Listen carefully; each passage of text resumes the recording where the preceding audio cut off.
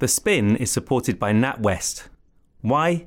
Because NatWest loves cricket, the skills it teaches and the communities it creates, and want it to be easy for everyone to get involved. To find out about how NatWest is helping make cricket open to all, search NatWest Cricket. It's The Spin! I'm just going to get this out of the way so you know where you stand with this episode.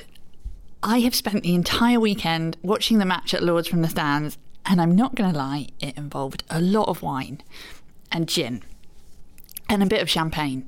So if you hear the odd crack in my voice today, it's not because I'm feeling really emotional about Jofra Archer, although I am that too. It's because one of my guests came to the game with me yesterday in the name of research and decided that what we really needed to do at the close of play, after spending all day drinking and talking about cricket, was to go to a pub and spend the next few hours drinking and talking about cricket. I can only hope that Prasanna Puwanarajah is suffering as much as I am when he arrives. He was brilliant the last time he was on the podcast, so we already have a baseline score to test him against. My Australian sports writing colleague Geoff Lemon was also at the game, but he was up in the press box and very much not allowed to spend the day drinking. So hopefully he remembers it all much less fuzzily than I do. And this is a great show for Max Rushden, The Guardian's Football Weekly podcast host, to join us for the first time, because if I pass out at any point, he can just take over. I'm going to drink this black coffee, and then we can start. It's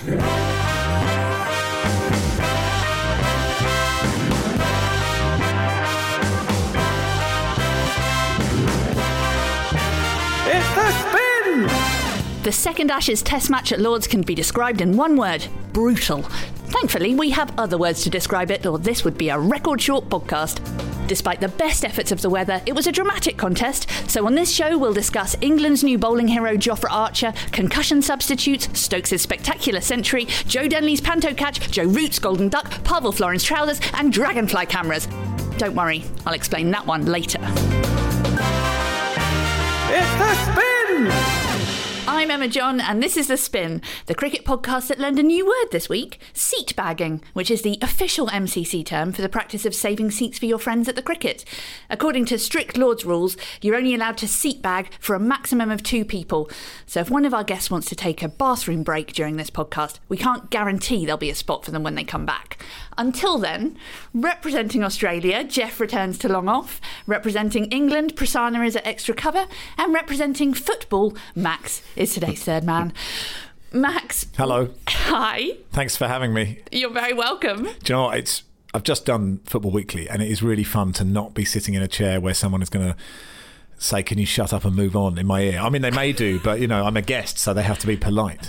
Oh, I'll just say it out loud. Does that make you feel better? Fine. I'm really pleased that you have Test match, the game. I'm sure you've mentioned this on the pod before. When I was young, I did have friends, but I distinctly remember setting up a marble run system so that I could have my own net, so I could just bat and I could let the marble roll down and it would land in the bowler's arms, and then I could just sort of practice cultured leaves outside the off stump for hours and hours and hours, and I could be really good and impress my friends when I actually found one to play against. Did you harvest parts from Mousetrap? No. That's a good question. It is a good question. I'm very pleased with it. Thanks, Prasanna. That's why you're on the show.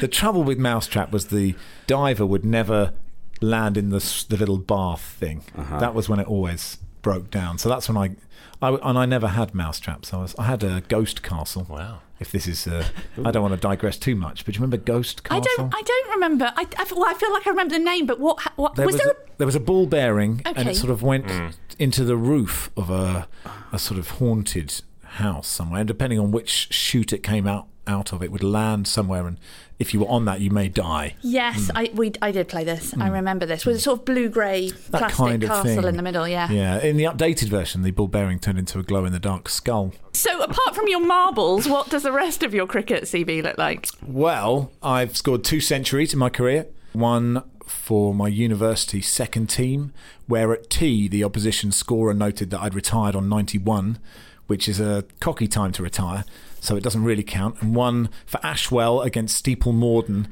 where they finished with 9 mid-ons.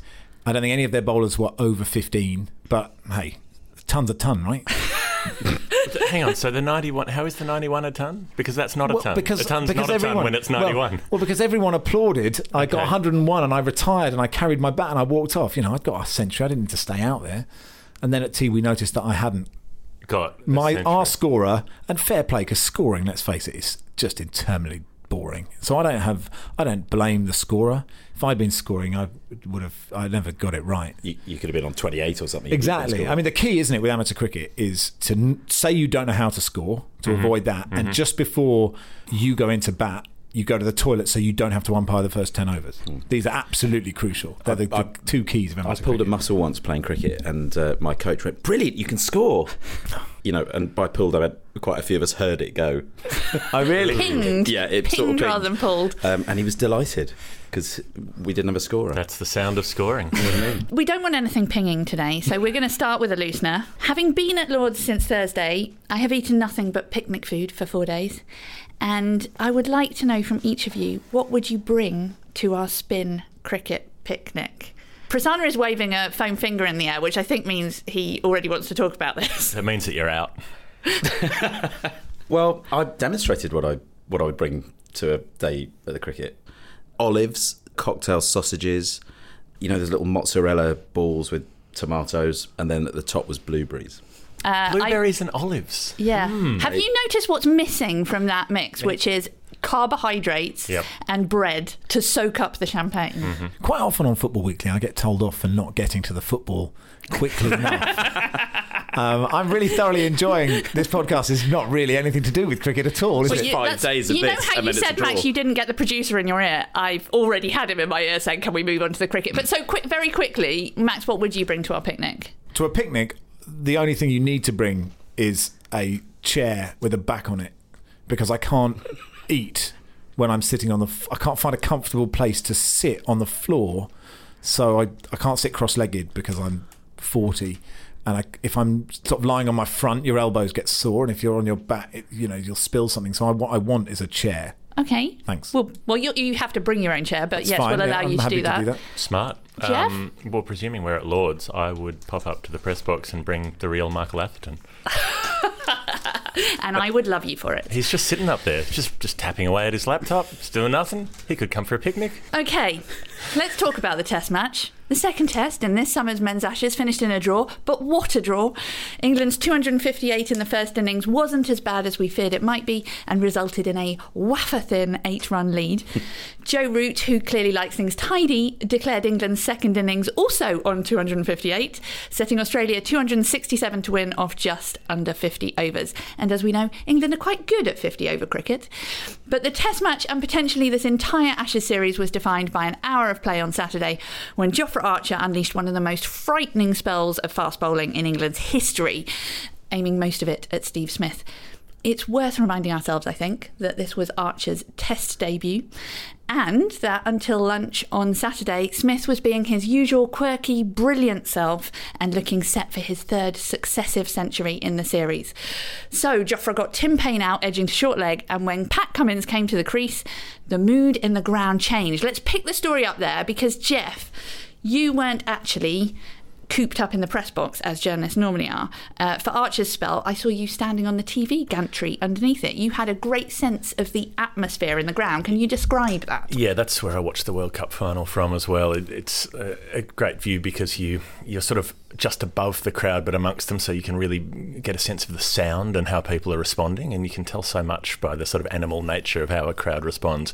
And it was absolutely electric. There was also a weather change just at that moment, so the clouds came over, the wind got colder, and suddenly there was this sense of menace. And I wondered if it was... It was like Voldemort flying in with the Dementors. Something like that, but that leeches energy, and this was full of energy at the same time as being full of dread, because it was scary. But I think it might have been the sight of a fellow tail-ender that got Archer interested, because he'd been bowling to Smith several previous spells and hadn't been using that sort of attack. He bowled a couple of short ones fast to Cummins. He got edged through the cordon more or less with a little bit of intent and wasn't too happy about it. And suddenly he was like, I think short at 96 miles an hour is my go.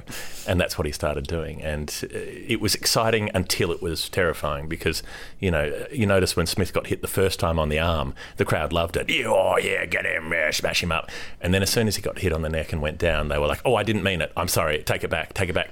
Because you were terrified. It went completely silent. I've never heard a ground go so quiet so fast. Yep. Do you think Archer should have gone straight up to Smith? I think that's such a red herring. Do you? I mean, because I was watching it, I was wondering, and it's interesting. I was playing a game of football on Saturday where it's a friendly, and one of their fullbacks, we were winning 6-1, but one of their fullbacks slammed into our left winger and he broke his shoulder. Right, lots of people went up to him, and the guy did the challenge, didn't go near him for a few minutes, and I was pretty bloody annoyed with him. And that's a different level of sport. I understand that, but I wonder if I'm interested to know why it's a red herring, because my instinct was you should be going up to him.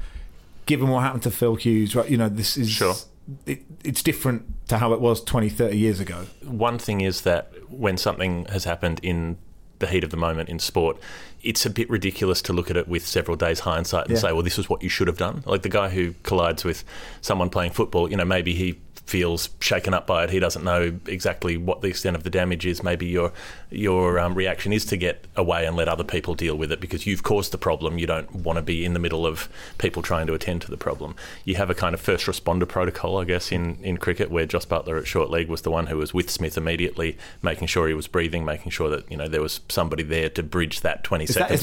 Is that a thing? It's not formal, but it's. Right. Obviously someone goes to the player to make sure they're not choking on their tongue or something like that. Is that again something that's happened since Phil Hughes? It was about 5 years ago, wasn't it, that Australian batsman Phil Hughes was killed being hit in a place very similar to where Steve Smith got hit. It's not that similar. That's sort of been overstated. Okay. Phil Hughes was playing a pull shot and was turned around and was hit in the back of the neck. Steve Smith was facing the ball and was hit in the side of the neck. But is your point that players have this kind of more immediate duty of care since that happened, that they're more aware of what to do, and that do they have first aid training? Some of them do. We've certainly seen it in county cricket where those who have first aid training will take over. But I don't know if it's just in the last few years necessarily. But if a player's down and seriously badly hurt, other players go up to them and look at them and look out for them. But you don't need everybody in the team to do it. No. If you've already got the slip cordon and the short leg and the wicket keeper are around the batsman, why do you need the bowler to go up to them? And I think if somebody's been hit in a way that they're a bit hurt, then maybe the bowler can say, I hope you're all right. But if they're really badly hurt and they're face down in the dirt, what use is a bowler? What use is saying, are you okay? That's pointless. Stay out of the way. Let the doctor get there. Let the medical team do their job. I don't know if I think there's a symbolism to it. I don't know if symbolism's irrelevant if someone's face down in the dirt and they're seriously badly hurt. No, of course, you're right. And we may have all had first aid training, you're right. You get experts around and you tell everyone to keep a safe distance. I don't know. It felt to me, and I totally concede that in the heat of the moment you may be shaking yourself. It felt strange that he didn't go straight up. It just felt strange. You're right, it doesn't change the situation. But if you're in your first test match, and how do you know how you're supposed to respond? You've just hit a player, you're bowling short, you're trying to hit a player. Are you supposed to be maintaining the aura of being tough? I don't know. You might just be confused in that moment and not know what to do. But what I did notice was that it was beaten up massively by right-wing Australian press immediately to get clicks. Because I haven't seen any of that. I was just Well, that's where it came from. Fair enough. That's where the push came from. Immediately they were onto it. Online, right-wing Australian press. And that's where it comes from. And that's why it's being talked about. And it's lamentable that it is being talked about because it's Can I ask a really nothing. Spiky question into that? Do you think there was an element of race and skin in that as well? I would be very surprised if there weren't. It's always easier to demonise someone from a largely white press if you're demonising someone who's black. Yeah. So Steve Smith was ordered off the field by the team doctor. He clearly didn't want to go. He got a standing ovation as he left. And I was about to say, none of us is a doctor, but actually that's not true around this table. Somebody around this table did train as a doctor.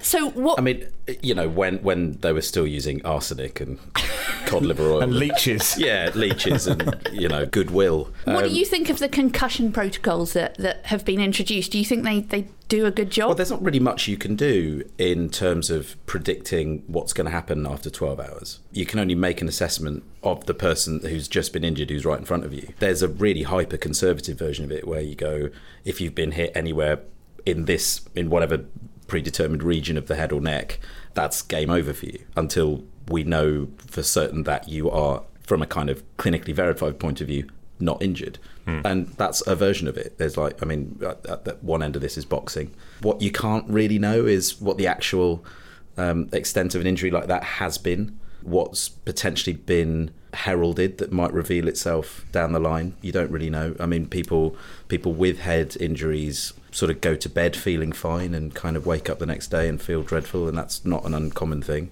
So if you don't know, surely he can't go back on the field, right? Well, look, I mean, I'd like to say I'm not a doctor. I kind of not anymore, but I was sort of amazed that he did. I think a lot of people were. Extreme. Yep. I thought when he came back out, I think the first thing that happened was people in the crowd turned around to each other and said, "Is that actually Steve Smith?" Yeah. Like, we couldn't quite believe it. I mean, the second thing that people did when they saw him was, I have to say, applaud, which was great. There were, and again, this is something that has been mentioned in the Australian press even this morning. There were a few boos from a few people. The Australian Prime Minister, Scott Morrison, has got involved this morning, wanting to tell everybody. Max, I want to ask you about this, because booing is part of the game in football. So what do you make of it? Is it just too big a deal made out of this all summer? Firstly, on football, concussion, football is really behind, right? It's certainly behind, and I'm not a rugby expert at all, but football has made huge mistakes. It's made mistakes in the World Cup recently. It's still made mistakes in the Premier League, and it's a contact sport, right? Which cricket isn't human to human, but it's ball to head, right? And I just think you have to be so careful on that. And I was amazed Smith came out. I mean, it's incredible bravery. It's extraordinary that you'd been hit in the head and you want to go out and face that again. There's an extraordinary dilemma about, for Jofra Archer as a bowler, the right thing to do is to go again at the same place, right? And that's really an sort of ethical dilemma of what he's got to do. In terms of booing, listen, if you're an England cricket fan and you booed Steve Smith coming out, then you're clearly an idiot, in my personal opinion. I'm not a huge fan of... There's a lot of one-eyed tribalism in football which drives me completely insane. It is part of the game. It's just doing it at the right time, right? You can affect an opposition player, right, if the crowd get on their back over things they should get on their back about, but quite often fans don't make the right decision about when to boo and when not to boo, I'd say. And you mentioned about when he came back out, and the thing that Jofra has to do next is bowl short at him again. I mean, as soon as he came out, Jofra did start warming up in his eye line. Do we think that was the best piece of captaincy Joe Root's come up with all summer? Well, he didn't come on, though. That's the thing. He didn't come on to bowl. Chris Wokes was bowling at him. Like he was going to. Looks like he would, it didn't make him think about it. And you're right that if they had brought Archer back on, he would have had every right to bowl short at him, and he could well have hit him in the head again. And that's... as soon as Steve Smith came out, I was saying he should not be out there, and he looked wrong. I've watched him bat almost his whole career, and he didn't look right. His decision-making was scrambled. He was playing shots that he doesn't normally play. And, I mean, in the end, he leaves a ball that's hitting his middle stump. Now, Smith is a guy who is impossible to get out leg before wicket. He does not get out to fast bowlers leg before wicket. I think he's been out about 9 times in 100-plus innings in his career. He looks like he's going to be out every time, doesn't he? But he never is. He always hits the ball. For him to shoulder arms and leave a ball that's hitting middle stump means that obviously his decision-making scrambled. Whether it's concussion or whether it's shock or whatever it is, he wasn't equipped to be out there facing bowling. Geoff, you got briefed on what the kinds of concussion tests were, didn't you? Yeah, so I think there's 3 tests that they do, but one's basically just a compass test, what happened recently, who bowled the last over, what score were you on, your sort of awareness of your surrounds. And then there's what they call baseline testing, where they sort of do reaction-response testing at the start of the season and have your numbers and then test you again and see if your numbers have varied wildly. But the issue with concussion is it's not often manifest for a long time, and Smith was the classic case. Woke up the next morning and felt groggy and felt uncomfortable and got tested again, and lo and behold, he has a concussion. It was entirely predictable that there was every chance he was going to have a concussion. And I think the protocols are flawed if you can't look at that case and say that guy getting hit that hard where he was hit has a very strong likelihood of being concussed. And actually the real problem, and this happens in football as well, is you treat different players differently depending on how important they are. Absolutely. Right? Yep. And if that had been any other Australian batsman, he probably wouldn't have come out. Or if he'd been on 32 instead of on 80, because Justin Langer sort of said, he wanted to go back out and get on the honour board. So if he was, 28 not out, he wouldn't have bothered. Justin Langer did say, didn't he, that he asked him, I like this, that he asked him several times, and he asked him both in front of the team in the dressing room, but he also took him to a private room. But so what? You're asking quietly. the player who will never make the right decision. Yeah. Steve Smith didn't want to come off. He was saying, no, I'm good. So he became the first player in Test cricket to have a concussion substitute, which happened yesterday during the second innings. Marbus? Marbus. It's because we've been talking about marbles. Albert Dumbledore. Marbles Labuschagne. And I know that's not how you pronounce his second name. Remind me again, Labuschagne. Labuschagne. It's Australian, so you have to get Shane in there somewhere. Bowling Shane, Labuschagne. So he was given the job of being Steve Smith for the day yesterday, which brings us to the second most thrilling passage of play in this amazing Test match, the final session and a half on Sunday afternoon. The crowd had paid £20 per ticket to get in on the fifth day, which is an absolute bargain. Joe Root had declared setting Australia a target of 267 to win, and there was more fantastic bowling from Jofra, dismissing Warner, then Khawaja. So these concussion substitutes, the wording states it has to be like for like replacement. Andy Bull pointed out during the test that it's pretty unfair, because in Steve Smith's case that means, Don Bradman, who died a decade ago. How did Marnus do? Marnus was outstanding. He, like for like is tough. The piece I wrote for the paper was basically saying, you're the substitute, you're now the best player in the world for today, and you also have to go and face the bowler who tenderised him and knocked him out. Good luck, off you shoot. And it was 2 for not many when he went out there. And, Australia are in real strife. They're in danger of losing that game, because if he's out quickly, then, the slide is well and truly on. And he got a fierce spell. He got an absolute battering. He got smashed in the face second ball, so it was like for like at that stage. He was very, very Steve Smith. But he managed to wear it in the grill just. It sort of hit the bottom bar of his grill, so if it had been a little bit lower, he's got a broken jaw and he's being carried off, and then we have to find out if we can substitute the substitute and how many players can Jofra Archer send to hospital by the end of the game. But he bounced back up from that because it wasn't that much. Like I was saying before, there's not always that as much impact when you get hit in the grill. It sort of diffuses the impact to the points where the grill's attached to the helmet, I think. He was okay from that and wasn't too rattled. And then he played the short ball beautifully after that, because I think the thing with Archer is he gets lift from a fuller length. So you might have faced bowling that fast, but not that comes up at you from the pitch at such a steep angle that fast. And that's why players get hit. And so Marnus learned that very quickly, and then started doing the sort of West Indian sways out of the line and just getting out of the way of the ball. And then as soon as it was fuller, getting behind it, and when one was pitched up, drove it down the ground for 4. It was brave. I have what may be a really foolish question, but it was something that I kept thinking about yesterday, because England, obviously in that situation, they really, really needed to take wickets. And as we say, it was kind of like set up almost like a one-day game. It's a 50-over game. Why didn't he bowl Yorkers? Yeah, I suppose an occasional one. Maybe he got carried away with the short stuff, because he also bowled a brilliant new ball spell to get Warner and Khawaja, and he wasn't bowling fast. He was bowling 87, 88 miles, and he was nibbling away in the channel just outside that left-hander's off stump and moving it a bit, and he nicked them both off. So then you wonder, well, if you've got 2 of them out edging, why don't you try to get the third one out edging instead of taking his head off? And maybe he thought, well, this is the Steve Smith replacement, so I've got to keep doing the Steve Smith thing.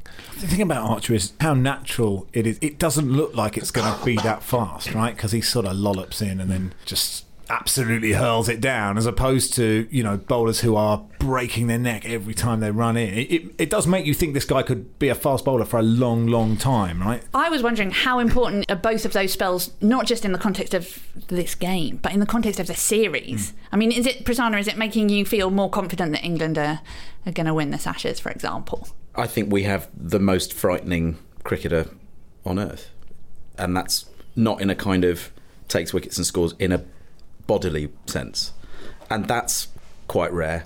They come along once every decade or whatever, and it fundamentally changes your psychology, I think, as a player, because all the things that you do are then tempered by your fears. It's like actors getting stage fright or something. It sits across the top of everything that you do and changes everything. And I think he knows that as well.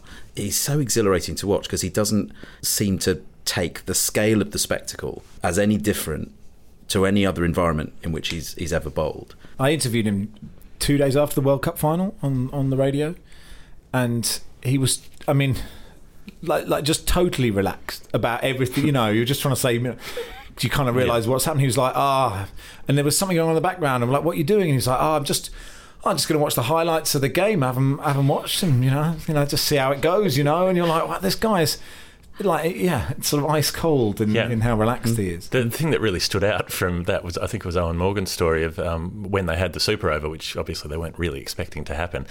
He walked back into the dressing room and Jofra was just lacing up his bowling boots, and he said, well, I just assumed it would be me. I mean, I checked, I did ask, but I assumed it would be me. And this is a guy who started playing international cricket 10 weeks earlier. Yeah. I assumed I'd bowl the super over in the World Cup final. But he set out that last... I mean, it was just a shame, wasn't it, that there weren't an extra 10, for an England perspective, an extra 10 or 20 overs, because you were like 15, 16 overs to go and what we needed 5 wickets. You thought it's just not quite enough, and you just needed to take every chance. But it was a shame that we'd had the rain at the start of the day. Yeah, it was scintillating. I watched that and I didn't watch Chelsea-Leicester, right? Yeah. And that's probably professionally an oversight on my part, but I literally couldn't take my eyes off it. It was, and again, like you're saying, the clouds are coming in, and there's all those, when the field around the bat like that, every delivery you're like, God, this is so exciting. If they'd been 7 down or 8 earlier, you think, God, this would have been... Jack Leach was doing what Moeen hasn't been able to do for us for a while. Yeah. He looked good, didn't he? Like as a replacement for decent. Moeen. I mean, not setting the world alight, but he took important wickets at important stages, and like you said, if you'd had another 10 overs that he could have bowled with someone supporting from the other end, they might have got through those last few. But it's interesting with people outside this might think that we're obsessing about Archer too much. There's been so much coverage. I think it was the ICC account put out something saying, is this the most sort of impact a player's had on debut? And all these people were getting stroppy about it and saying, well, Bob Massey, 16 wickets and that sort of thing. And I think you can look at a match like that and say, well, Bob Massey had a massive impact on that match. He didn't have a massive impact on cricket. He barely took another wicket after that. Archer didn't win the test match. Fundamentally, he didn't affect the test that much because he couldn't seal the result. But it wasn't about what he did in that match. It was about what he did as a player arriving, what he might do for the next 10 years. It was him saying, I've got all of this ability and I'm not fussed about the stage or the stakes. I'm going to deliver, and there's such a strong chance that he will keep doing that. He was putting his seal on the next 10 years, not on that week. As if proving that, we haven't even mentioned, we got to the end of talking about this game, we haven't even mentioned the man of the match, Ben Stokes, who is treating Lords now like his But that's a ludicrous castle. award. Like, how can he be man of the match? He wasn't the most influential player in any way. It's obviously Archer was the most influential player. Just because you make 100, it's such a boring batsman to say, someone made 100, he's the man of the match. He made a very exciting 100. Did, Come on, but that it was the 100 irrelevant. that could have set up the win. No, it was a fantastic 100 for the circumstances. It was great, but it didn't matter. It didn't fundamentally shape the game. It's just a relief that one of our batsmen scored 100, right? Well, because we were sat there going, it was going to be 140 for 8 at lunch, right? Yeah. Classic England fan do you know what I mean? That's pessimism. what happened in the 90s. Yeah. We'd get there on the were last day and part of us would be, rubbing our hands together going, this could be the time we don't get obliterated in the first session and lose a game that we should have saved. And that century, for me, was the reason that, well, not the reason, but it was that thing that, when pundits talk about, someone's got to stay in and get a ton, one of the many cricketing platitudes, like, we need to take more wickets, but it was genuinely that, like, someone who just was the kind of linchpin. And but the 100 didn't save the game. The 40 or 50 saved the game, and then the 100 set them up with a chance to win the game. The rain probably saved the game. The rain saved Australia in the end, because if they'd had another hour to face, they would have been in trouble. But, Stokes had kind of saved the game by lunch and then went on the scoring spree with Bairstow after that. So looking forward to the next test and what we've learnt from this one. We sat in this studio before the Ashes started and asked who had the stronger opening pair of Australia and England, and we all said Australia. But after 4 innings each, the stats don't back that up. Australia's second wicket is falling on an average score of 31, and for England it's 62. For the third wicket, it's 54 for Australia and 106 for England. And that is despite Jason Roy having an absolutely terrible time opening against the red ball. Poor Jason obviously then also dropped Travis Head as England tried to bowl Australia out. Who do we think will be opening in the next match at Headingley? I'd love Jason Roy to keep his place. And I don't know if... white ball cricket and red ball cricket are obviously very, very different. Jason Roy is caught between two stools here, and I would love them just to say, do you know what? You're going to be in for the whole series, and if you get a pair every game, it doesn't matter. Just go for it. Like, unleash, because he's just kind of pottered around, and then he's done something silly because he's thought, oh, I've got to increase the run rate. So you're caught between two stools, and we know what an explosive cricketer is, and it's been tried before, and maybe it's just not possible technically to be a one-day cricketer with the red ball in these conditions. Is he not a test number 7? We've got too many test number 6, 7s and 8s in the England team, haven't we? Yeah. Look, you've picked him for one reason, because he's done so well at the top of the order in the white ball game. You've got to give him the series. There's no point changing. There's no one else out there. Who are you going to throw in? Some other county jobber who's got a middling record and averages 31? Well, so what? It's not going to change anything.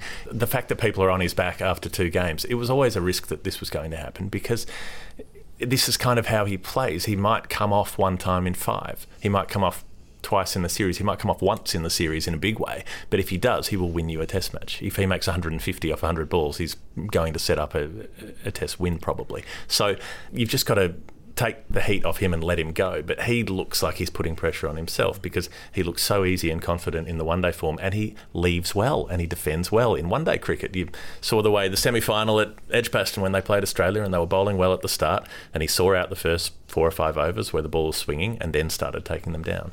And he hasn't approached it with that same sort of purpose. But I think you've just got to say, hands off, give him, he's got 5 tests. There's no better option. There's no other option. What's the point in shuffling the deck chairs? See if it works. With an experiment, with a gamble, you have to give it the full opportunity to work. And what about for Australia? Will they shuffle the deck chairs? No, because, again, it's the same thing. Well, 4 innings is 4 innings.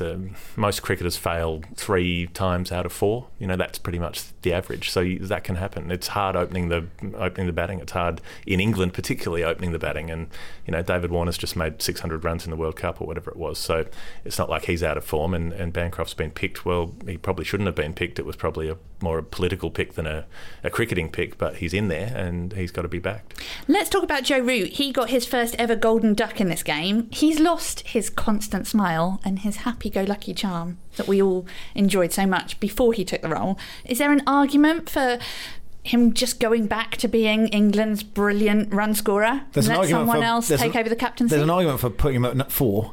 There's an argument for chucking Owen Morgan in as Mike Brearley, and, you know, have a captain who actually wants to be there and who wants to be captain and who has the tactical nous to do it. You're not going to be losing anything batting wise. Okay, so what? Drop Denley? Probably. Bring in Morgan? Yep. What's the batting order? Yeah, that's the issue. So you want Root at 4 because he's comfortable at 4. I mean, it doesn't make any tangible difference. He's usually out there in the same over anyway, whether he's batting 3 or 4. Can you drop Denley, bring in Folkes, and put Bairstow up? I would put Bairstow at 3. Actually, that'd be my solution. Would be Bairstow 3 and Folkes keeping potentially, or even Butler keeping. Okay, maybe all 3 of them could keep.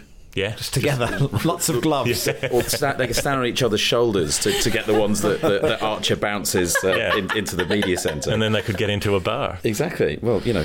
Can I just say, it's very harsh on Denley dropping him after that amazing catch, which I want to remind our listeners was a panto catch. It was John C. Rhodes. Very much a panto catch. Yeah. John C. Rhodes and Paul Collingwood rolled into one, wasn't it? It was unbelievable. Shades of Gordon Banks. Yeah. Banks only tipped it over the bar, really, for that save, unless you're picking another great Banks save.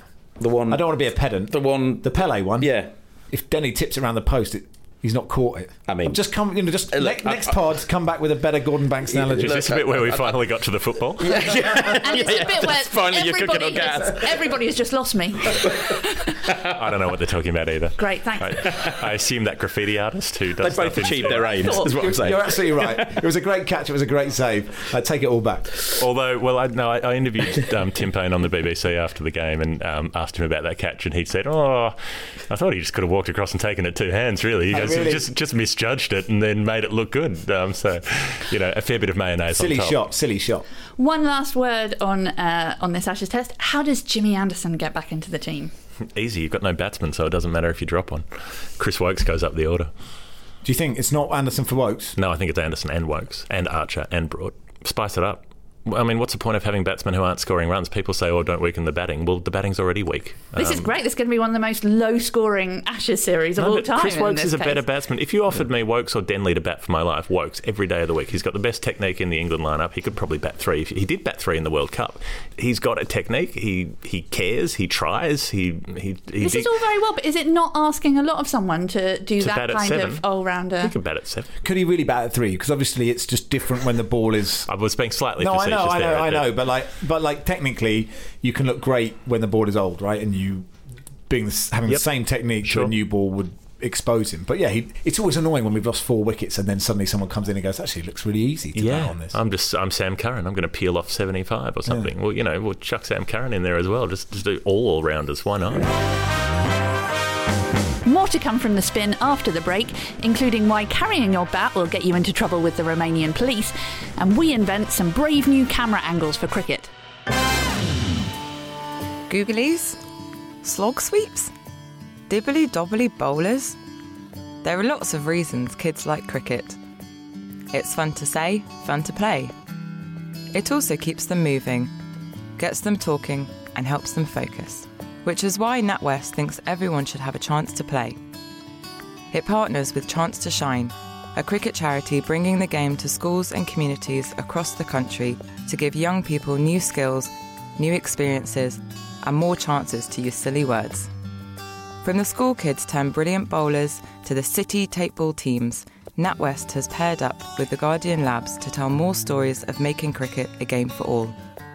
Read them at theguardian.com/NatWest-cricket. This message was paid for by NatWest.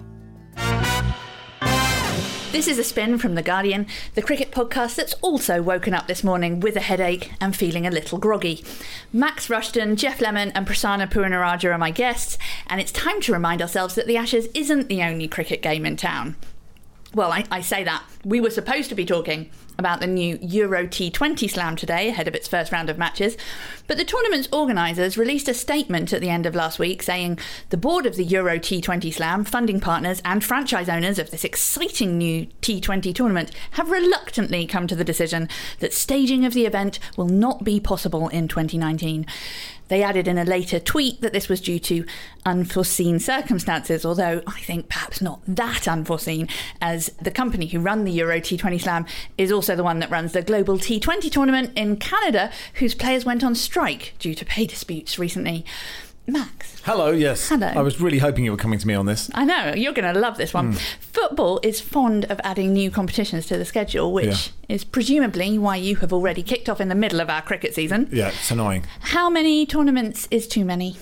I mean, the reason that football do it is because generally whoever's running FIFA wants lots of money, and real football fans don't want them at all, like expanding the World Cup, more and more teams. You want it to be an elite event, and just getting ridiculous.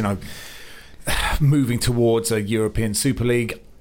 For me, I want to strip it back.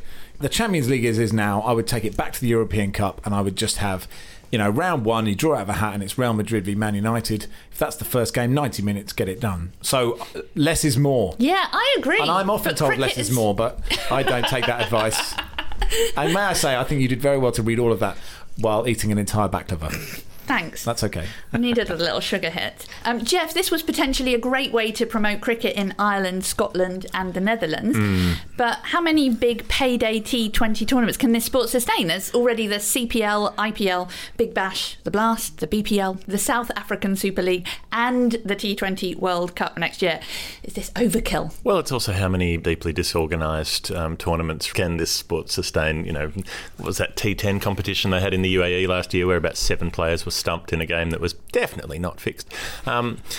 I don't know. You look at the Canada League where they were saying, they had matches delayed for quote-unquote technical reasons. The technical reasons were that they hadn't paid anyone, and so no one was willing to play. I don't know how technical that is. That seems quite straightforward to me. It was supposed to have had some really big names in it, that tournament. It was going to be... So did the Canada one. Yeah. It doesn't mean it wasn't a shambles. Yeah, it was going to be a chance to see Owen Morgan turn out for Dublin. I feel quite sad that we're not going to do that now, but it does mean that he can come back and captain the test team. But we do want to spread cricket, right? You want lots of people playing it, and 2020 is a great way of introducing cricket, but you've got to do it But it's a little, if its styling was based around Eurovision, now you're talking.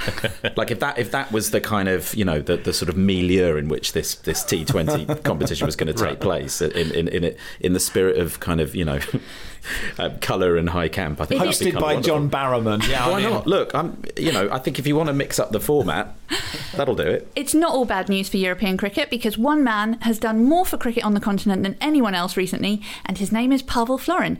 We've talked about him before on the show. He's the Romanian bouncer who shot to fame when clips of his unique bowling were shared on social media. So when we heard that Pavel was going to be a guest of MCC and spend yesterday in the President's box at Lord's, we had to go along and speak to the second most impressive bouncer in the ground this weekend.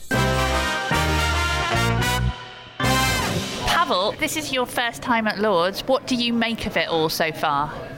It's fabulous. I play just in a small stadium or no stadium, and I come here. I don't know where I start to see the Lords. To the field, to the stands, the people I don't know. How did you manage the dress code today? You have to dress up smart to be in the President's box where you are. Yes, this is the difficult part of the Lords. I'm a sportsman, I don't use these clothes, and when I heard I need to come here, it was 1 day ago, and I need to go and buy the clothes. And I don't know if it's good or bad, but I manage somewhere. Well, can I say, I think you're looking very fetching. You've got a lovely blue jacket with a really smart little button at the top and a nice kind of black trim on the lapel, and then some fantastic matching check trousers. I think you've done it well. You're wearing it well. Maybe I can start another career. So you didn't come over here to come to the Ashes Test, did you? You were on a completely different sort of mission to come to England. Yes, I come because I reach in every newspaper, and now is my time. I come here to find more about cricket, but not to the Oval or to the Lords. Or I was many little clubs and see how the people manage there, how play, how manage, how do all the thing, because in my country it need this kind of stuff. Here at Lords is huge. But I have start to small things, not big things. Have you learnt any valuable lessons so far? I speak with the people, I make some photo, I see the field, I see the management, and I stay 2 or 3 days more and do this job. This is my job because I'm a president of my club, and I need to do this. Is espionage. Great word. How did you get into cricket in the first place? Because it hasn't been that long, has it? I started to learn with some Indians who live in my town. I play also another sport, and I was training at American football team, and some Indian play against our team, and I go there and ask, let me hit some balls, and the Indians say, okay, sure, no problem, and throw me a ball, how is my bowling, slow, and I hit the ball, and the Indians say, oh, you are a great player, you are the future captain of Romania, he say, and it was a lie, for sure, because somebody catch the ball, but I like this lie, and in my head is future captain of Romania, national team of Romania is a moment of proud, and I go with these boys, and there I start my career. And what is it about cricket that appeals to you now? What is it that you've grown to love about the game? My life is very easy because I'm not married. When I wake up, the first thing is about cricket, about my club, about the national team, and after is coming the work, and after maybe is coming the family and the rest. It's very simple, it's just cricket. Are you on the national team now? Did it come true? Yes, I play in my national team 2 years ago. I started to play in my national team. And how are the team doing? We in our region we have a strong national, and we need to play with strong teams. We beat Russia, we beat Turkey, we beat Hungary or Bulgaria, but we need more. We are hungry for this. We need a big team. And do you think that now that people know your name, you might be able to get those bigger fixtures? I don't know, the big team play for money. We play for passion. The big team is not coming for pleasure. And tell us, what would your plan be if you had to get Steve Smith, the Australian batsman, out? All the best batsmen have problem with my ball because nobody train to beat my slow, and in the batsman head is take me out, not take me out, take me out, not take me out. Everybody say, oh, this is Romanian bowler. It's not hard with this, and this is my power. You think that Steve Smith would struggle against your bowler? I love this idea. Maybe you need to go and talk to some of the England bowlers about how to emulate your style and give him some trouble. I see on internet everybody say when Pavel bowling 6-6-6, 4-6-6 or 6-6-6. When I was in ECL, I bowl maybe 18 balls. It's true some whites, but nobody hit me. Nobody hit me. But everybody say okay in Pavel bowling I hit him, but nobody come and say, okay, make a super over with Pavel. Nobody since now. I don't say I am a very good bowler, but somebody say, okay, Pavel, come and make a super over with me. I'm a fighter, it's not problem for me. I don't have nothing to lose. I like that you describe yourself as a fighter, because we read recently that you said that sometimes when you get your cricket bat out, people think that you're actually wanting to go fight them. In my country, nobody know about cricket, and when I go with the bat on the street, the people think I'm going to fight. And it's my job, I'm bouncer, and people when say I go with the bat, sometimes the police come and say, what are you doing with that bat? And I have sometimes these problems, and I show I'm a cricketer, and take time to the people understand this. You need to educate the police about cricket.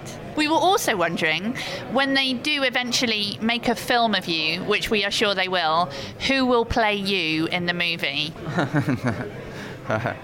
I don't know, Jason Statham play cricket for first, or The Rock. The Rock is the wrestler, I don't know.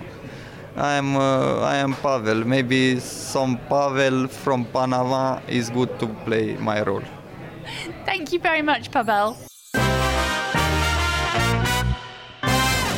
Sky cameras are everywhere. On Saturday, I was sat in the Warner stand with my mum, and there was a large persistent dragonfly hovering around. My mum became convinced it was Sky's new crowd cam mini drone. That's not a joke, by the way. She actually really did. New for this Ashes series, we already have balcony cam. Perfect for lingering shots of Justin Langer stroking his chin or Steve Waugh man-spreading across a couple of seats. Sky haven't managed to capture Trevor Bayliss cracking jokes and perfecting his circus skills just yet, but it's surely a matter of time. In the past, we've had drone cam, blimp cam, helmet cam, and umpire cam, but where will Sky be looking to put a camera next? Ball cam. Cricket ball. I think, yeah, it'd be completely ridiculous. Christopher Nolan-ish. light and dark. The occasional frame of a terrified batsman's face. And it may Jofra affect... Archer. the seam may be bigger to fit the camera, but that's exactly, fine. Yeah, a huge fine. VHS. Yeah. Just bowling a VHS camera with at two someone. little leather bulges either side, just to elicit the swing. You're the person who's directed theatre and films. You're the person who knows how to get the good shot. Do you know, I think any kind of POV is quite interesting. And the lovely thing about cricket is if you sit at the side of an international cricket field it feels at one level like you're sitting at the side of any cricket field anywhere, and it has that kind of locality or whatever, and you go out into the middle and it feels immediately familiar. And so, things that take viewers into that sort of recognition that the game that they play on Sunday is basically the game that's being played here. I think that's what that umpire cam does, although I really don't like that. Have you ever seen that one, Max, where they put it on the cap of that the umpire is wearing? It makes me feel really queasy every time they show it from that angle. Yeah. I mean, I feel for the umpires when they've got every jumper, of every outfield player and a camera on their head, especially the guy who holds the big plastic. He's just carrying too many things. But I tend to feel more is more, and with this, the Big Bash has been so good in covering cricket, in the way that you see everything, the way they talk to the captains and all that. I think it's brilliant. There is a tipping point somewhere, but I think the nature of the game is stop-start. You can have that, and you can cross to different places. I love that your mantras are both less is more and more is more. I feel like you've got all bases covered here. And sometimes more is less. Something more different is more. Yeah, exactly.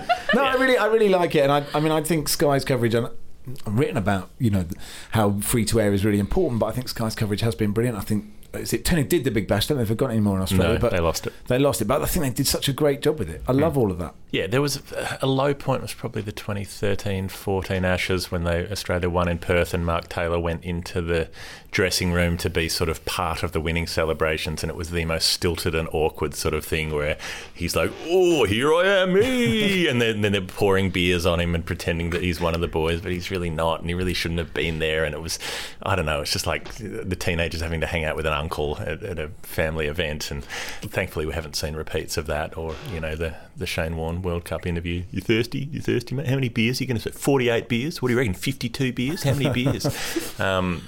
So there's a limit at which more is not more. Okay, I agree with that. I remember in the World Cup, actually, there was this one shot they kept showing. I think it was during the World Cup final at Lord's. They kept showing there's a very small, almost slightly frosted window in the players' dressing room, and when things were getting really tense, they kept cutting to this shot of, I think it was Chris Wokes, kind of like looking out of this tiny little window. Waiting for a knight to come and climb up his hair. Is it the window to the loo, maybe? That's what I wondered. It's just a toilet duck. Yeah, and a little... exactly. Do you know, I really don't like pictures of the long room. Like, I know Lord's it's the home of cricket, etc., but I'm very anti-stuffiness in any sort of sport. I love golf, and I hate, the captain's car parking space and all that. I don't want to see all those incredibly privileged people like clapping people. I don't need that. I was one of them in there. Yeah. I was one of them in I don't want to see you clapping. I don't want to see you clapping. And with that... So the Emma cam's been vetoed then. So I suppose that is a good point to say goodbye to all of you, especially Max. Thank you. Thank you to Max Rushden for that, to Geoff Lemon, to Prasanna Puwanarajah. On the next episode, we'll be joined by former Wisden editor Tim Delisle, and comedian Charlie Baker makes a return to the first team. Plus, we'll hear from Eileen Ash, who I caught up with at Lord's this weekend.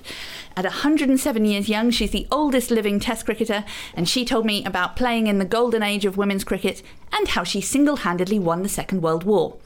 If there's something you'd like to discuss on the show, you can get in touch with us at any time. Tweet me at m_John or email us at thespin@theguardian.com.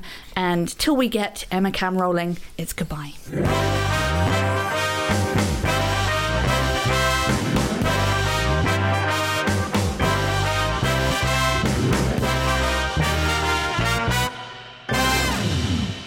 The Spin is supported by NatWest.